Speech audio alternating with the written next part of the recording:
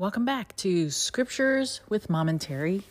I'm the mom, Linda Weiniger, and I just have to say that you are doing better than you think you are. Why do I say these things? Because the adversary is so sneaky and gets those fiery darts into us, making us think that we're not doing a good job with our scriptures or with our family or with whatever. You just being here means that you are trying, that you are putting forth effort, and that is good enough. And it's better than good enough. It's amazing, right? And when you're done with this recording, you are going to be done with Doctrine and Covenants, sections 68 to 70. And that is progress, right? That's all we need. We just need progress. So we're going to get into it. And I wanted to let you know that this time I'm going into it by not previously listening to any podcasts about this section at all. And so these are just going to be original thoughts from Mom.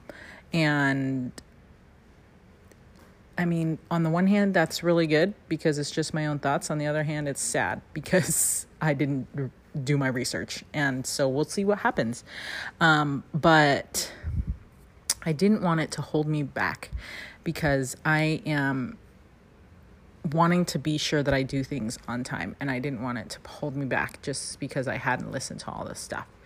So here, and we're coming to you live from Hobie's house because Hobie is over here and we had to come and check on him because he is here at Ma's house and Ma is in the Dominican Republic.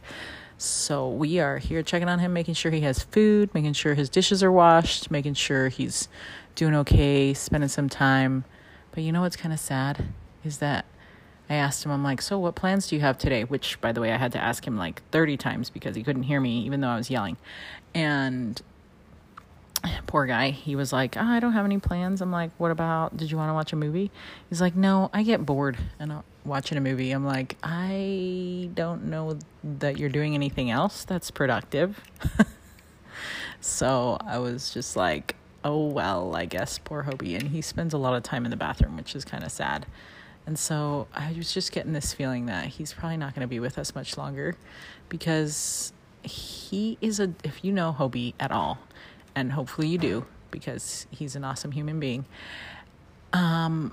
he's a doer. He has always done so much. Like he always have his home so organized and so on top of things. Everything was always spotless and he had projects like crazy. If anybody has passion projects, it's Hobie. And would have like some really cute labels. Like he is ultra organized, he's the ultimate organizer. Like finds a spot for something and makes that its permanent spot, puts a label, draws what it looks like. It's like super meticulous and that's what he does. But you know what? He just came out and saw me and just went on his little, the little hand cart thing. What is that thing? I don't know. Scooter, stool thing. I don't know what it's called. Brain freeze or brain fart, whatever it's called.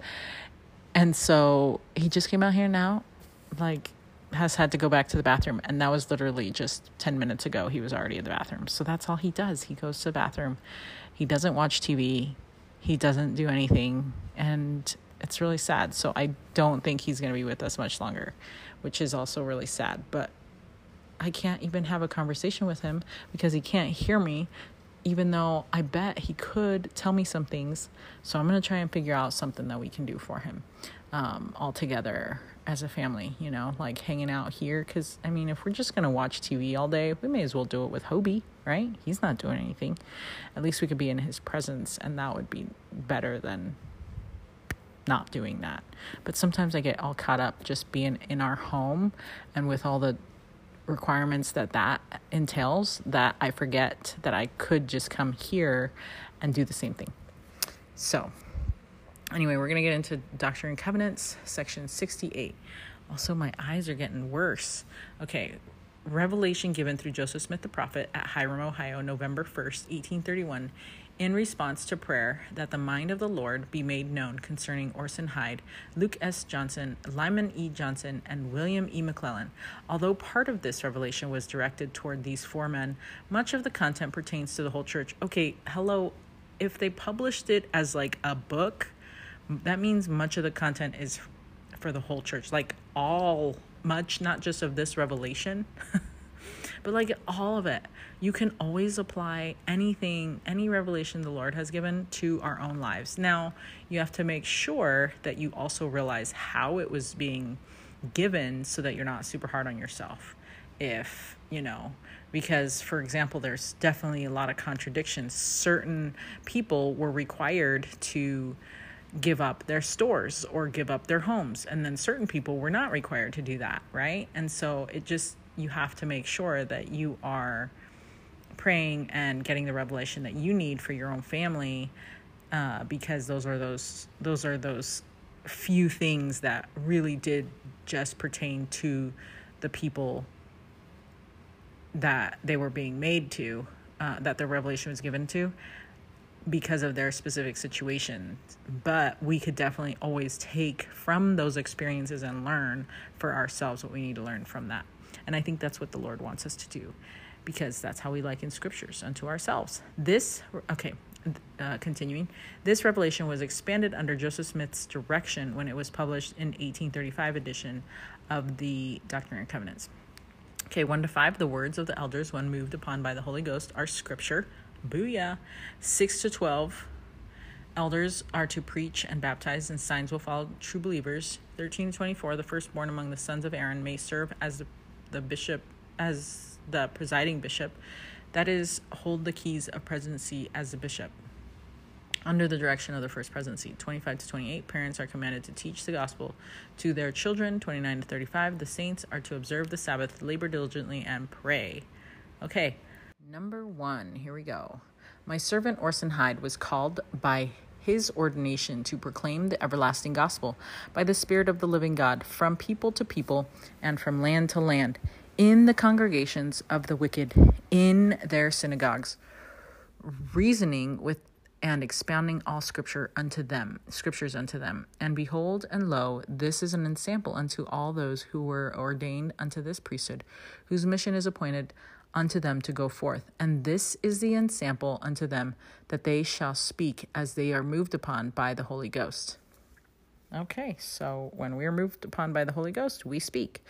And whatsoever they shall speak when moved upon by the Holy Ghost shall be scripture, shall be the will of the Lord, shall be the mind of the Lord, shall be the word of the Lord, shall be the voice of the Lord, and the power of God unto salvation.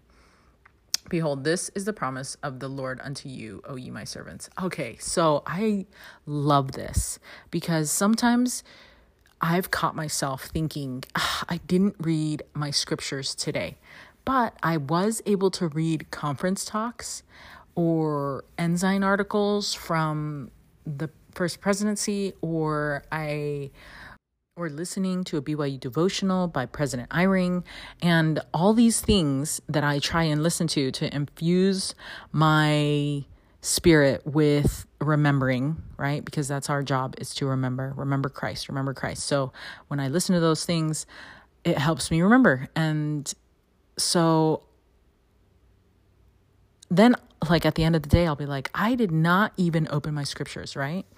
But that's a lie. That is a lie that Satan is trying to tell us, because here in these scriptures, it says that whatever words come from the mouth of his servants, the prophets, it is scripture. And it's so validating, because we know that the Lord has called his servants to this time because they're going to give revelation pertinent to our time that is relevant to the things that are going on in our lives right now. And so if you are listening to conference, if you are listening to BYU devotionals, if you are listening to those things, you are listening to scripture. And that's it. That's what it is. That's what he's saying right here. Okay. And now, if you have a goal that you want to read from the Book of Mormon every day and you don't, that's different. But don't make generalities like, I didn't read scriptures today, because you did, right? You did read your scriptures today. You were immersed in the Word of God, and that counts. That totally counts. And I love that, because you can sprinkle those things around your day, and then eventually, like, as you have sprinkled those things around your day, then your day gets so much better, and you can actually feel the presence of the Holy Ghost so much better throughout your day as you do sprinkle your day with those uplifting words and messages from prophets and apostles. So it's amazing. It's amazing, because he says right there, and the power of God unto salvation, and we will feel that power of God. And it's perfect, because that's what we want to feel every day and every minute.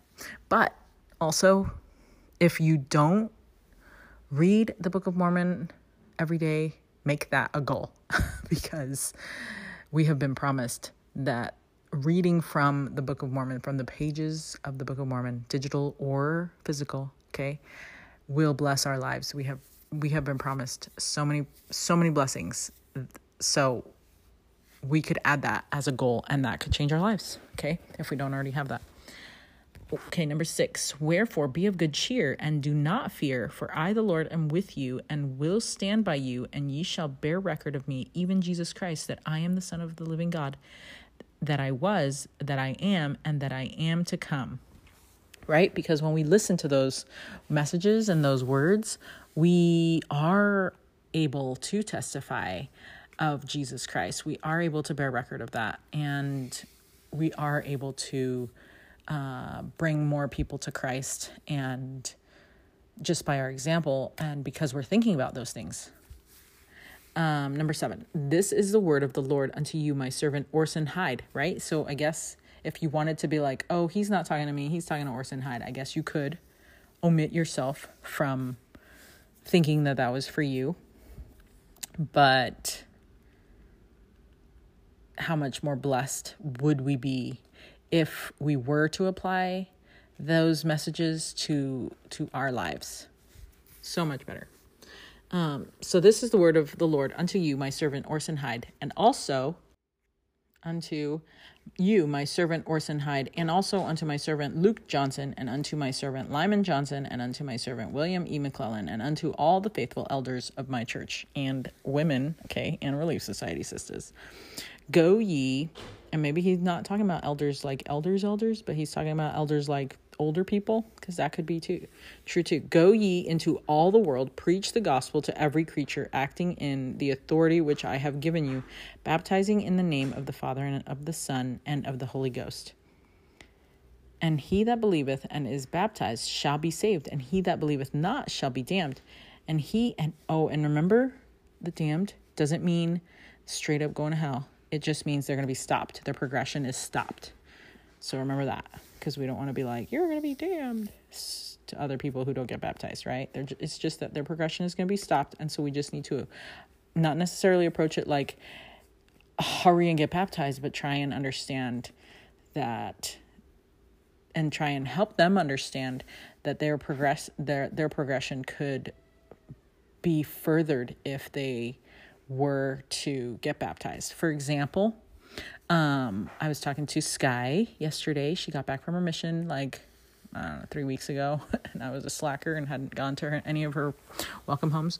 But she was telling me about a few of the members, or a few of the people that she was teaching, who were so excited to read the Book of Mormon, to get baptized and get the gift of the Holy Ghost, and they chose not to get baptized. They had different things that were stopping them from getting baptized. They were damned, right? They were stopped up because of somebody didn't want to stop smoking. Somebody thought that their drinking was a thing, or somebody thought that their anxiety levels would go crazy, and so they have this thing where they don't want to be in public. And anyway, so they have these reservations that are manifesting themselves when it comes time to get baptized.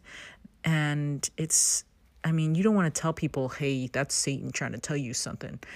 But that's what you know, like as the person that's trying to teach them, as the minister or missionary, you know what it is that's getting in their way.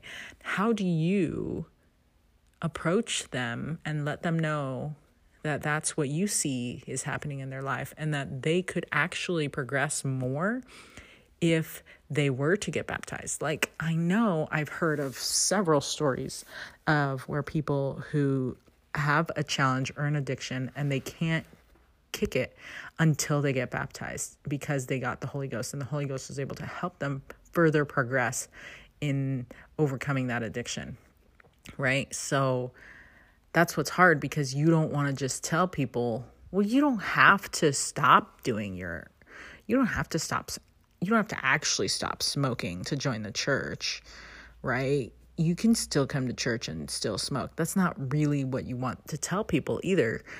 But you do want to tell them, like, listen, I know that you need a lot of help with overcoming this addiction. And if you really want to overcome it, and these people have read the Book of Mormon cover to cover, and you're just like, you've read the whole Book of Mormon. It's hard enough to get the members of our congregations to read the Book of Mormon. It's like pulling teeth trying to get them to even read a scripture per day, right? So the fact that they have read the Book of Mormon, they know what they could do to continue to progress, but they keep themselves stopped up. They are damned because they are afraid of something, or something is holding them back. And I wouldn't even know what to tell them, because I guess I have had that experience, but it's hard because you can't make people, right? And you don't want to tell them what I just said. Like, you don't want to tell them, like, hey, well, I know you didn't stop smoking, but it's fine. Let's baptize you, because I bet that after you get baptized, you'll be able to kick this habit that you've been trying to overcome, because the Lord will help you even more because now you're baptized, because you'll have the Holy Ghost. But like, as if the Lord couldn't help them before, right? I think it goes back to somehow being called to the work. And because you have, now I'm still trying to figure out how to articulate this, because you have served, or because you have been called, or because you've been set apart, you somehow get this extra surge of abilities, right? Or blessings. Okay, maybe I can explain it like this. So the sister just gave a talk on Sunday who just got back from their mission, her and her husband, and she said that because she was a set-apart missionary that had been called from the Lord, that she was able to do these things that were hard. Now, I believe that there is a level of additional strength that comes when you get official calls from the Lord, because I felt it as a Relief Society president and as a Young Women's president. But just because we don't get an official call to be a missionary doesn't mean we are not capable of tapping into those same or similar powers to help us with our assignments or callings as ministers, if that makes any sense at all. Maybe it doesn't. Maybe it only makes sense in my mind. But I personally think that there's a little bit of, I can't do that because I'm not a missionary for real. And so I'm not going to do that because I can't. So we almost kind of use it as a crutch that, like, we didn't get called as a missionary, so we can't preach. But then when we get called, we're like, well, now we have that ability because the Lord officially called me. I almost feel like The Lord doesn't have to officially call us to be able to preach. He's officially called us in so many scriptures to open our mouths and preach and preach and preach and preach. But then there's those people, and I'm included, who need that additional official calling of some sort to serve, because then they are validated in their efforts, or they are justified in knocking on people's doors that you don't even know, because you're like, I don't even know this person, but I was called to be a Relief Society president, so I am here and I'm going to do this. And the Lord is obligated to help me because he called me to this. And so you almost have like this other relationship or this other trust beyond what you originally had, because he called you. And I wonder if we're doing ourselves a disservice by using official callings as crutches or enabling powers when we've already been given those blessings without actual callings or assignments made. Does that make sense? It does to me. So my question is, are you the kind of person that is waiting for a calling before you can actually do something? Or are you the kind of person who takes initiative and just does those things that the Spirit tells you to do because the Spirit told you to do it, and not because you got a specific calling to do it? That's something I got to work on too. So this was good. This was a good little section. Okay, now we're on number 9. And he that believeth and is baptized shall be saved. Oh, we were going on the baptizing. Yeah, so and also, are you the type of person that thinks that you need the Holy Ghost to help you further your progress and help you overcome certain things? Or are you the person who needs to wait to overcome things before you can make a commitment to overcome things, and then get help to just stay perfect? Because the Holy Ghost isn't something that we get to stay perfect. The Holy Ghost is something that helps us, that helps to perfect us. So if I'm a missionary, and if my friend needs help overcoming something, but they already have a testimony of Jesus Christ and of the Book of Mormon and of Joseph Smith, and they are just waiting till they're perfect to get baptized, then they're never going to get baptized. And they're just going to be stopped. They're going to be damned, just like what we just said and what the Lord just said. And number 9, and he that believeth and is baptized shall be saved, right? We're going to be saved from our weaknesses, right? What are we going to be saved from? The adversary, our weaknesses, our shortcomings, our imperfections, our torture, our human bodies, right? Because they're not perfect and we have limitations, from our limitations. And he that believeth not shall be damned. So I feel like I need to figure out how to convince people that the Holy Ghost is going to help them overcome their addictions, their problems, their weaknesses, whatever. And they don't actually have to wait till they've overcome those. They just have to have a desire to overcome them. Because if they've already read the Book of Mormon and they already have a testimony of all those things, then that is their next step. That next step is just getting baptized to get the whole gift of the Holy Ghost. And they're going to be cleansed from all of those sins. And then they can continue to work on their weaknesses with the Holy Ghost and with the Lord, and they will be strengthened. I know that the Holy Ghost strengthens us to do those things that we can't do on our own. And if they fall, well, they're going to come back up. They're going to get back up later, and it's okay. Maybe we stress too much the fact that all your sins are going to be washed away, that you almost want to wash away all your sins so that when you get baptized, you have no more sin. And then you literally are somehow perfect the rest of the time. We need to figure that out. We need to figure out what about baptism makes it seem so unattainable because you want to stay perfect in your baptism. I know I got baptized. I think that's why we get baptized when we're 8. Because otherwise, if we waited till we were 16 or 20, the adversary would just be all over us and we'd never get baptized. At least when you're 8, you think you are good enough to get baptized and you don't have sins to wash away at all because you were a child.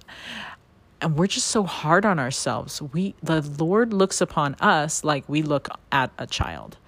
He has so much more experience and he can remember everything and we can't remember anything. And we are just like little children over here.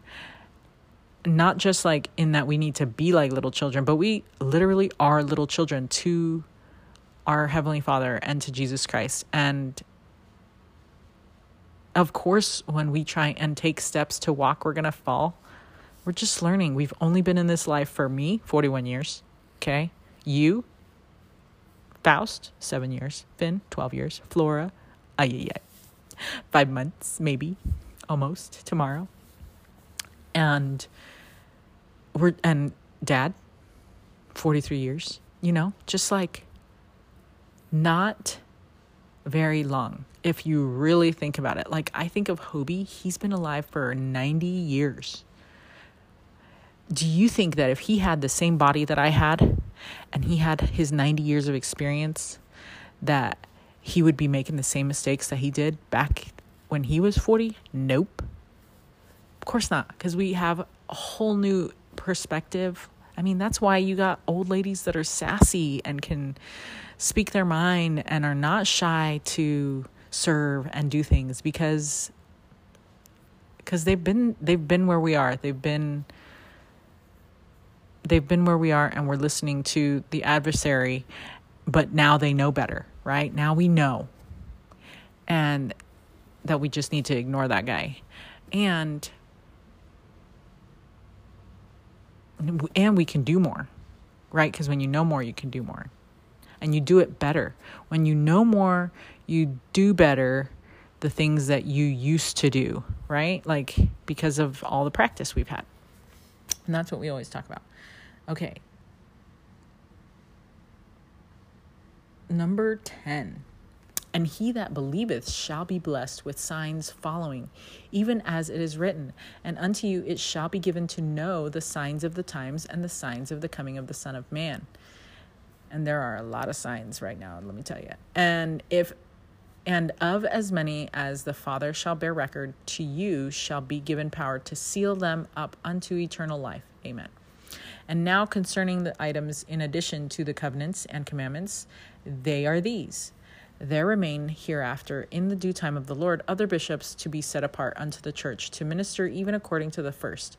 Wherefore they shall be high priests who are worthy, and they shall be appointed by the first presidency of the Melchizedek priesthood, except they be literal descendants of Aaron. Now, I don't know if that's still going on, but that would just require a bunch of people to know what people's family history is, and maybe they do, and maybe the current bishops, that's what they are, but I don't know. That's not relevant to my salvation. I'm not going to worry about whose bishop and whose line of authority needs to be checked. That's not I'm going to stay in my business. I have things that I need to improve besides getting myself into that mess, but that's good. That's the Lord is saying that this is what he's doing. He's keeping things organized. Number 16, and if they be literal descendants of Aaron, they have a legal right to the bishopric if they are the firstborn among the sons of Aaron. And you'd hope that these firstborn among the sons of Aaron would also behave like firstborn sons of Aaron who have priesthood responsibilities and duties, right? So I'm guessing the Lord's taking care of that, and I don't need to worry about it. Number 17, for the firstborn holds the right of the presidency over the priesthood and the keys or authority of the same. No man has legal rights to this office to hold the keys of this priesthood except he be a literal descendant and the firstborn of Aaron. But as a high priest of the Melchizedek priesthood has authority to officiate in all the lesser offices, he may officiate in the office of bishop when no literal descendant of Aaron can be found, provided he is called and set apart and ordained unto this power under the hands of the first presidency of the Melchizedek priesthood. And a literal descendant of Aaron also must be designated by this presidency and found worthy and anointed and ordained under the hands of the presidency. Otherwise, they are not legally authorized to officiate in their priesthood.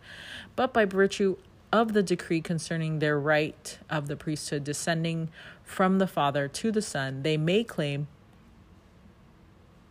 their anointing if at any time they can prove their lineage or do ascertain it by revelation from the Lord under the hands of the above named presidency.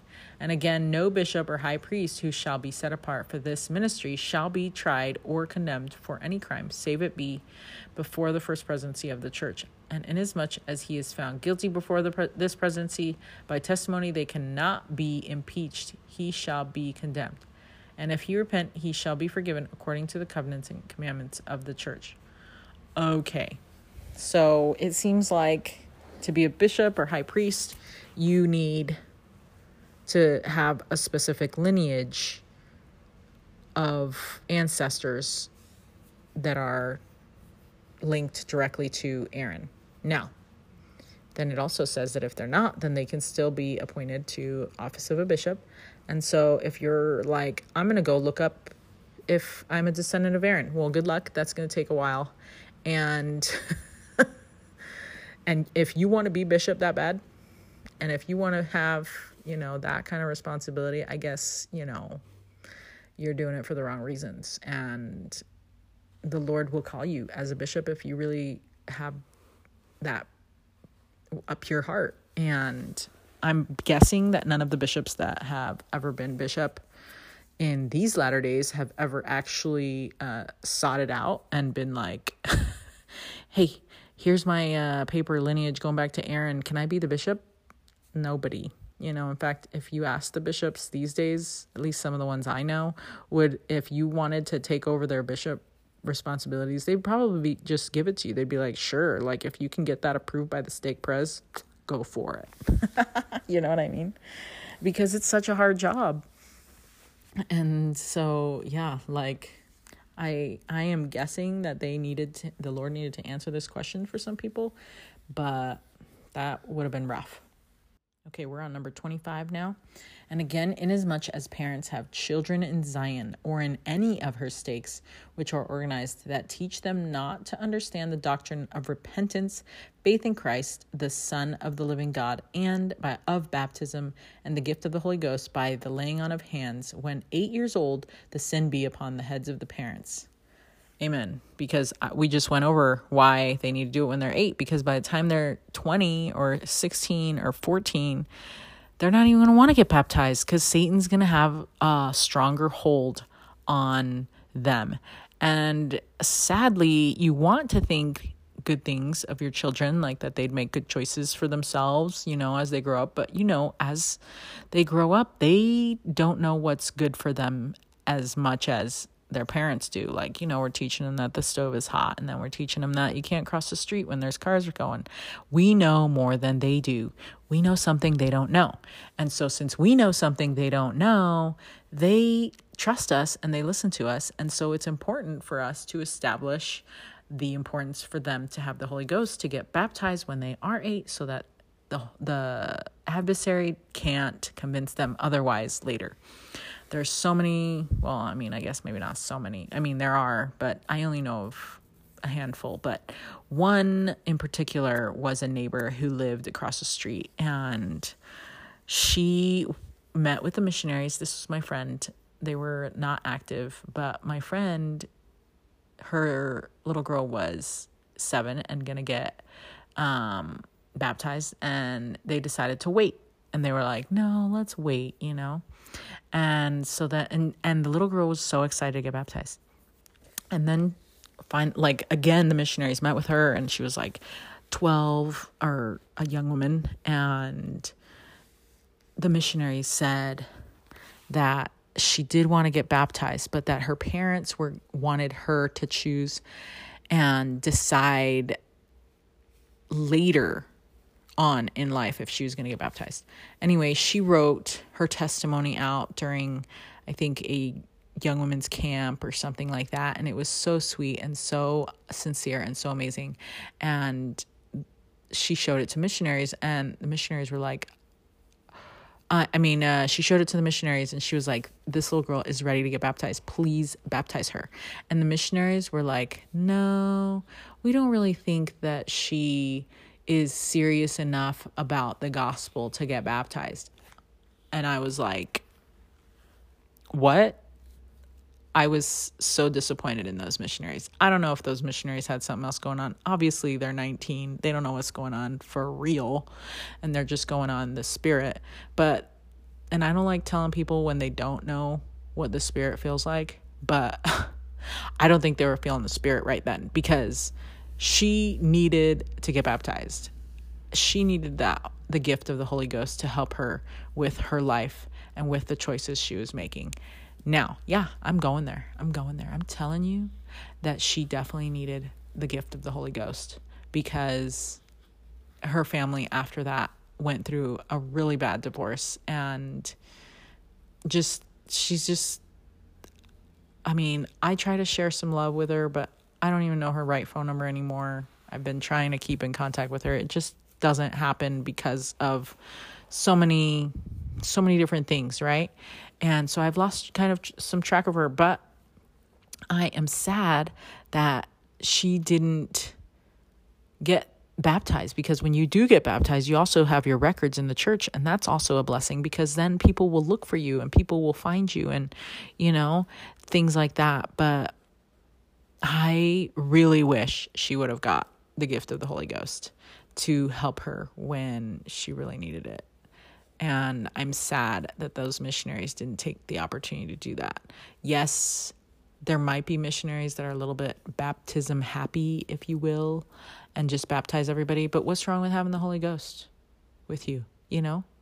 What is wrong with that? Like, I almost feel like everybody should just do that. Like, everybody should just be so excited to share the gift of the Holy Ghost that if they read the Book of Mormon, boom, get them baptized. Yeah, for sure. Right? Yes, the Holy Ghost is part of the Godhead. Yes, you need to respect and have that respect for the Holy Ghost. But also, it is a gift that is given, and it's our choice to receive him every day in our lives, right? And giving someone that gift when they choose to have that gift, and denying that gift from them, that's not our job. That is not our job. She wanted to get baptized when she was 8. The missionaries didn't think she was ready. Then she wanted to get baptized when she was 12. The missionaries again didn't think she was ready. I mean, if this poor little girl wanted the Holy Ghost, and I know that she will be blessed for her desire to want that gift, and that she won't be held accountable for those things, because she desperately wanted. I mean, I'm putting the word desperate in there because obviously twice over. And she had the opportunity to get the Holy Ghost, and she wanted it twice. And I'm sad that she didn't get that, but I know that she will not be judged for that. But she will be judged on her heart and on her willingness to want to get baptized. But that her parents thought that they were doing a good job and telling her that she needed to wait until she could make a good choice for herself. Just because we're 18 does not mean we make good choices for ourselves. I mean, that's actually when I made the worst choices for myself, if you ask me. So I'm glad I'm glad I wasn't made to wait, because I've used the Holy Ghost so many times in my life. Especially when I was 18 and I didn't know it. Because the Holy Ghost came with me to all the places that I was not supposed to be in, and was trying to help me see that it was not where I could be my best self. Anyways, okay. Number 26, for this shall be a law unto the inhabitants of Zion, or in any of her stakes which are organized. And their children shall be baptized for the remission of their sins when 8 years old, and receive the laying on of the hands. And they shall also teach their children to pray and to walk uprightly before the Lord. And the inhabitants of Zion shall also observe the Sabbath day to keep it holy.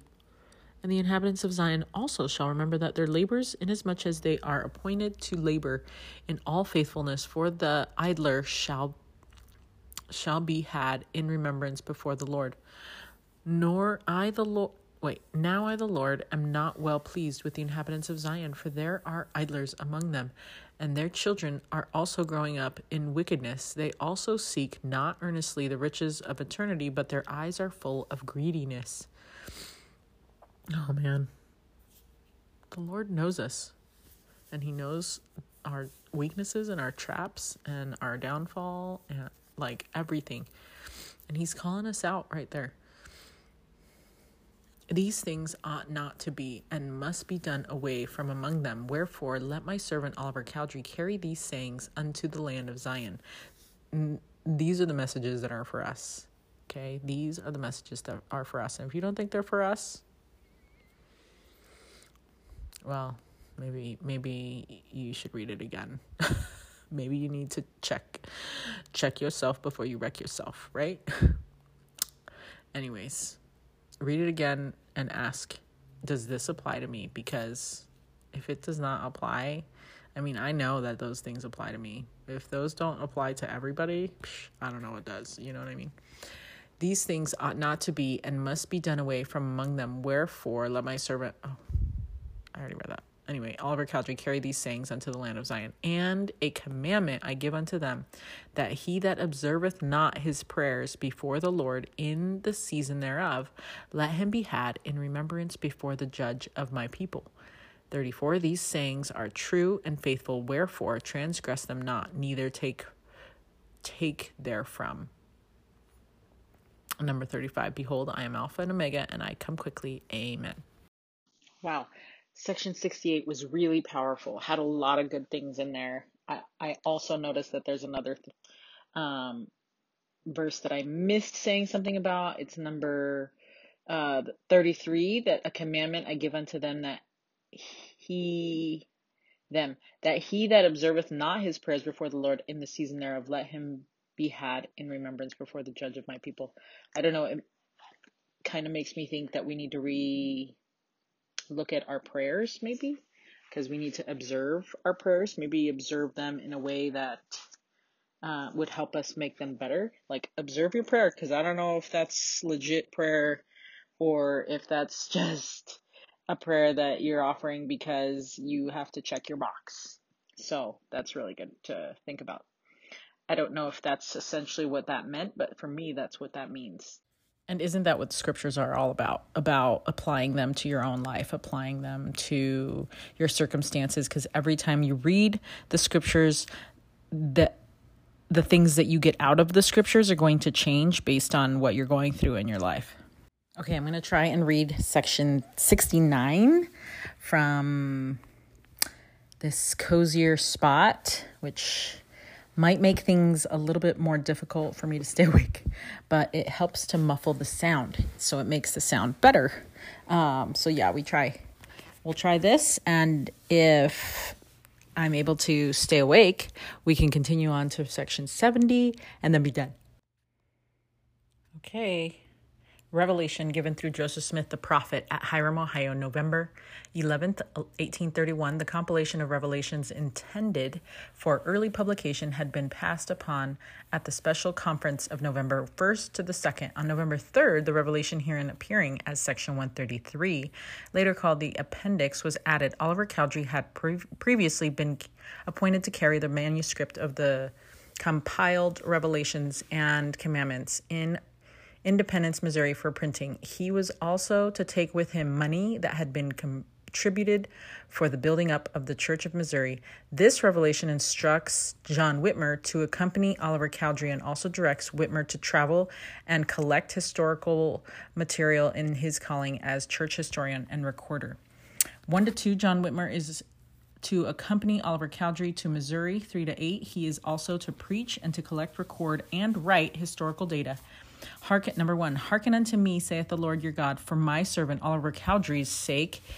It is not wisdom in me that he should be entrusted with the commandments and the monies which he shall carry unto the land of Zion, except one go with him who will be true and faithful. Okay. So it looks like Oliver Cowdery was to be entrusted with money and the commandments. So he was taking a lot of valuable stuff, but he didn't want him to go alone. Maybe Oliver Cowdery has some weaknesses that we might not know of, but also the Lord loves sending people two by two. And especially when there's something important that they're carrying, 2 by 2 is also good for protection. I mean, remember back in the day when Joseph Smith would carry the plates and try and figure out where to put them and hide them and everything? It was very risky for him to do that. And so he had to do that all by himself. And I know he had help too, but it's easier to protect those things that are important or sacred when we have 2 people. So that makes sense. And so the Lord wanted to have 2 people. Wherefore, he says, I, the Lord, will that my servant John Whitmer should go with my servant Oliver Cowdery. Number 3, and also that he shall continue in writing and making a history of all the important things which he shall observe and know concerning my church. And also that he receive counsel and assistance from my servant Oliver Cowdery and others. And also my servants who are abroad in the earth should send forth the accounts of their stewardships to the land of Zion. For the land of Zion shall be a seat and a place to receive and do all these things.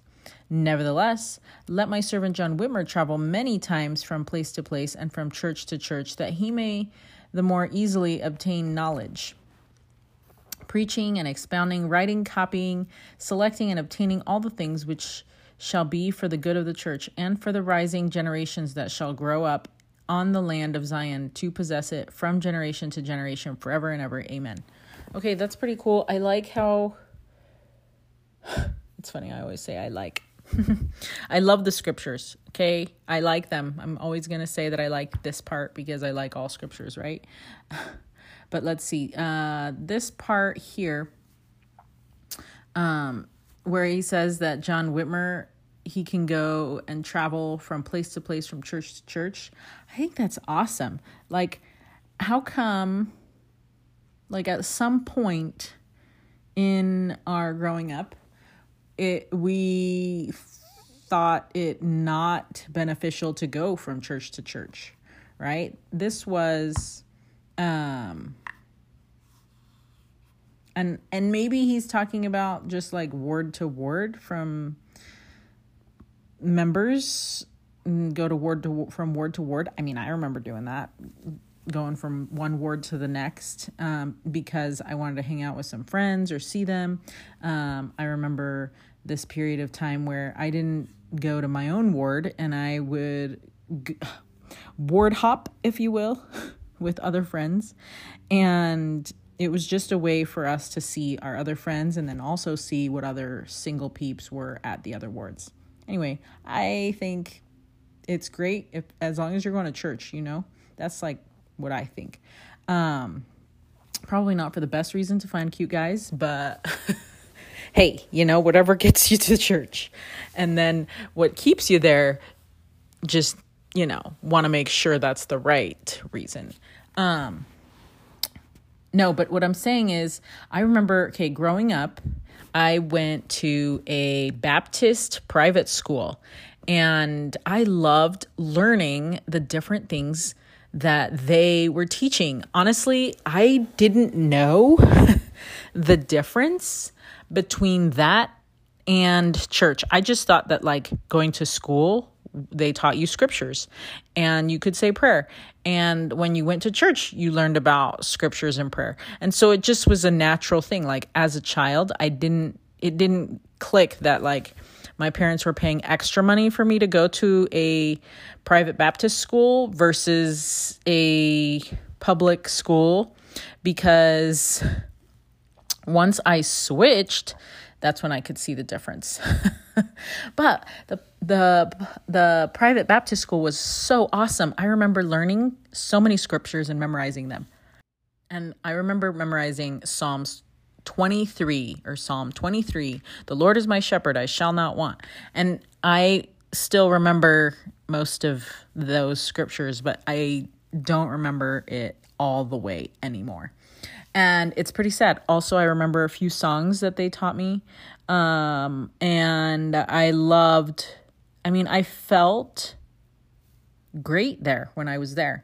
And so I'm thinking, okay, the way that, mom here is interpreting this scripture is that John Whitmer is allowed to go from different churches to different churches, that he can learn more from the other churches, but then put it together later, and preach and write and do those things. But maybe he was just supposed to go from one ward to the next, because it does then in number 8 say that preaching and expounding, although you can preach and expound if, I think back then they let them do that kind of stuff where you could come and preach if you knew some scriptures that other people maybe didn't know, or maybe they were trying to figure stuff out. And so anyway, this is totally like gospel according to mom over here, but I think that when I think of it this way, it helps me, because how come I can't go to a different church and learn how excited they are about specific scriptures or specific gospel principles? Because I think at the core of anyway, most religions that I would even, go to because of where I live are based on Jesus Christ, and they love Jesus Christ. And I love talking about him and thinking about him. And so going to another church would be awesome. Now, granted, I need to take to partake of the sacrament, and I do not want to miss that. And I actually make it a point when we travel to either skip traveling on Sunday, or if we are traveling on Sunday, that we need to make time or make it a point to partake of the sacrament on that Sabbath day, because I need that renewal. And so if I were to go to another church, it'd be great. I just would need to make sure that I was participating in partaking the sacrament in our ward or in a different ward, because our church the Church of Jesus Christ of Latter-day Saints has the authority to administer the sacrament to the congregation. And so that is what I would do. And then after that, if I don't have any meetings or whatever that I have responsibilities to, then I could go to any other church I wanted to, because really they're just going to be talking about Jesus. And I love talking about Jesus, right? We talk of Christ, we preach of Christ. And that's what I think is awesome. And a lot of Christian, especially my Baptist brothers and sisters, they love Jesus and talk about Jesus, and it's awesome because I think the way that they worship is different than the way that we're used to. And so it's very refreshing to me to see other people worship Christ in their own unique way. And we could learn from them.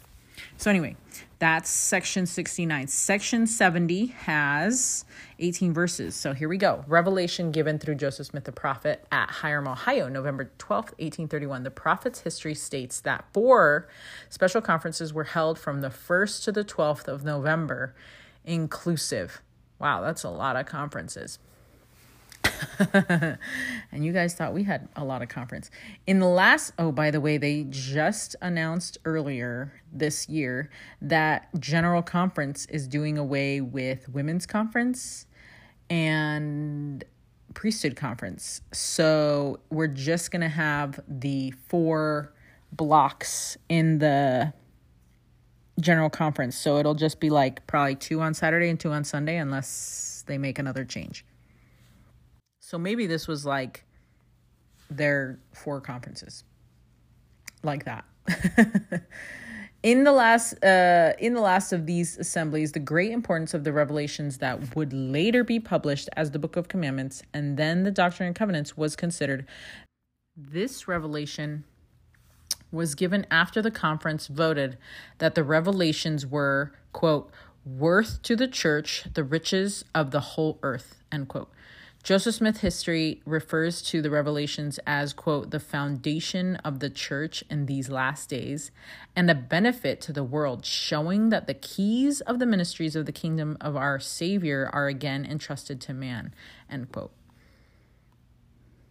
Okay, so I have a thing about the word entrusted, but it's not really relevant. So I'll have to tell you guys later. It has to do with infertility and stuff. But okay, number 1 to 5. Stewards are appointed to publish the Revelations. 6 to 13. Those who labor in spiritual things are worthy of their hire. 14 to 18. The saints should be equal in temporal things. I'm excited about this. Okay, I'm excited about all of them. 1. Behold and hearken, O ye inhabitants of Zion, and all ye people of my church who are afar off, and hear the word of the Lord, which I give unto my servant Joseph Smith Jr., and also unto my servant Martin Harris, and also unto my servant Oliver Cowdery, and also unto my servant John Whitmer, and also unto my servant Sidney Rigdon, and also unto my servant William W. Phelps, by the way of commandment unto them.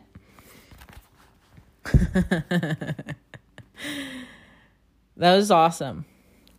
Number 2, for I give unto them a commandment, wherefore hearken and hear, for thus saith the Lord unto them, I, the Lord, have appointed them and ordained them to be stewards over the revelations and commandments which I have given unto them, and which I shall hereafter give unto them. And an account of this stewardship will I require of them in the day of judgment. Wherefore I have appointed unto them, and this is their business in the church of God, to manage them and the concerns thereof, yea, the benefits thereof. Oh, wow. I love that so much, because it's like we have a business, and you guys know how much I love business.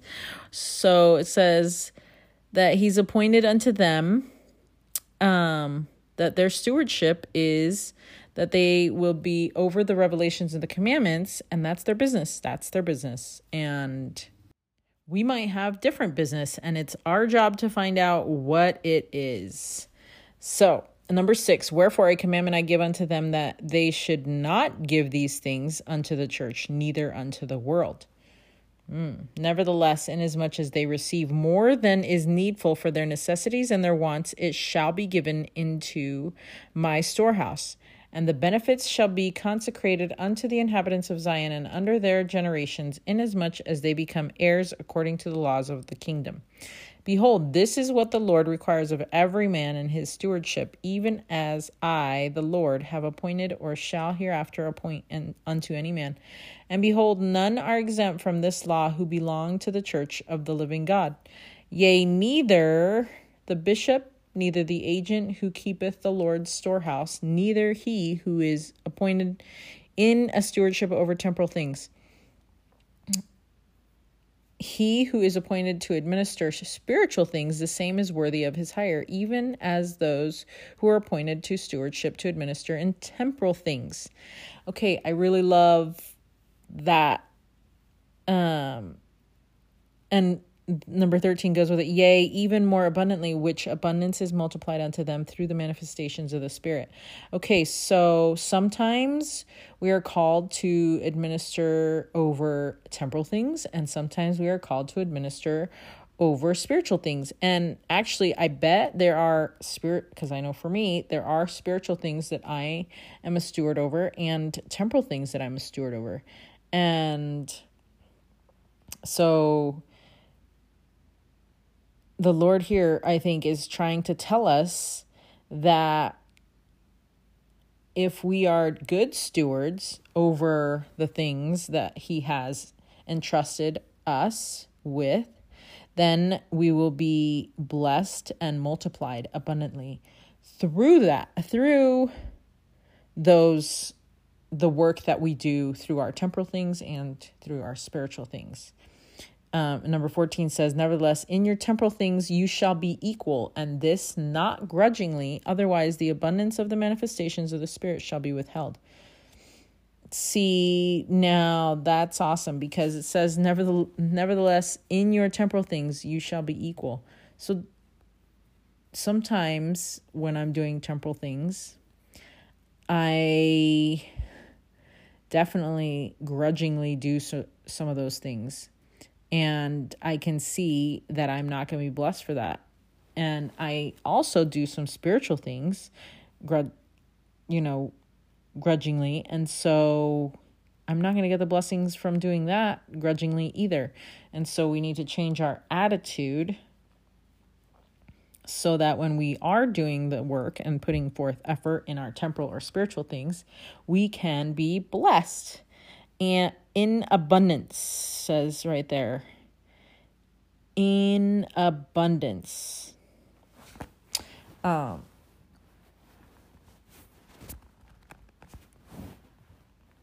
it says, otherwise the abundance of the manifestations of the Spirit shall be withheld. So obviously the opposite is that that the abundance will not be withheld, right? So number 15, now this commandment I give unto my servants for their benefit while they remain, for a manifestation of my blessings upon their heads, and for a reward of their diligence and for their security, for food and for raiment, for an inheritance, for houses and for lands, in whatsoever circumstances I the Lord shall place them, and whithersoever I the Lord shall send them. For they have been faithful over many things and have done well, inasmuch as they have not sinned. Behold, I, the Lord, am merciful, and will bless them, and they shall enter into the joy of these things. Even so, amen. So there's a quote, can't remember who it's from, of course, but says to not underestimate the value of doing temporal things well.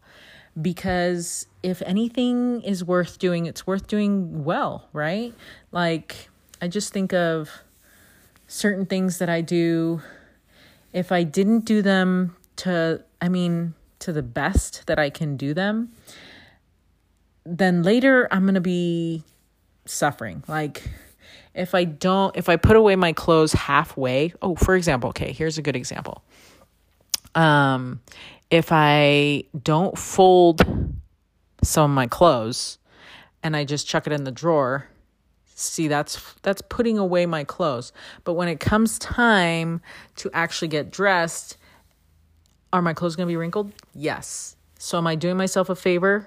No. Could I have done it better? Also, yes. And how long would that have taken? Yeah, it would have taken some more work, for sure. But again, do not underestimate the blessings or the power that can come when you do things well, right? When we do temporal things well, we are blessed. And we're blessed in, like, you contributed towards doing this for yourself well. In the end, you're going to be thanking yourself. It's almost like you gave yourself a blessing in advance without knowing it. Anyways. But also your clothes is going to last longer. You won't need to keep getting new clothes, and just so many good ands that come from that, right? And that's just like a temporal example.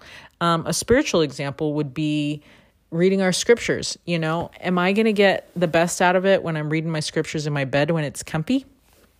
No, because I will fall asleep. And is that going to serve me well when I'm trying to fight the fiery darts of the adversary? Certainly not. I am totes going to get down. I'm going to get down and out so fast because it's going to be useless, the effort that I put in.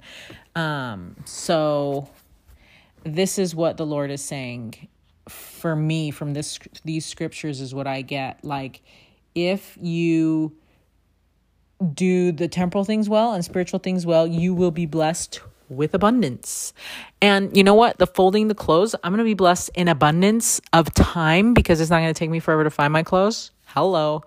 And because we all know it takes longer to find your clothes than to fold your clothes. Okay. And then it's also going to waste my time later. The time that you invest up front is always going to be less than the time that you are left with later to figure out to make things right. So for example, like I said, with my scriptures, if I don't read them, they're not going to bless me. If I don't read them well, they're not going to bless me. They'll bless me a little bit. Obviously, reading any scripture is going to be amazing. But the way you read them and your intention depends on how it's going to serve you later. And if I don't put forth that much effort later when those fiery darts come, I'm going to be knocked out. And guess what I'm going to need to do? I'm going to need to do a lot more self-care then. And that is going to take a lot more effort, more time. And yeah, I'll have to take that time because now that's where I'm at. But if I would have invested that time wisely at the beginning, because let's be honest, I had that time blocked off, and instead I chose to read in a not optimal place and fell asleep. And while taking a nap is great and reading scriptures is great, taking a nap while reading your scriptures doesn't give you the exact benefit that you're looking for in your life. So those are my examples for myself. And this is what I'm learning. And I want you to figure out what these scriptures mean to you. It could mean the same thing because we're related, right? It could mean the same thing because you might get sleepy reading scriptures too, because guess what? It could be something that's handed down, and I apologize because that's the worst. But also you find unique ways to read your scriptures. Like I sometimes had to do some push-ups in the middle of scripture reading. I don't know if Nephi would have to do that ever, but I like to think that is a Nephi kind of thing to do, right? Because how do you get large in stature? With lots of push-ups. Anyways, love you guys. We'll see you soon. Actually, you guys are with Aunt Tia Vanessa today. And so it's just Flora and I at home, and Dad is at work, but also was doing a little surprise birthday thing for a friend. That's pretty cool. You guys know we love birthdays and to celebrate them. So, we'll be here again next week. All right. Love you. Bye.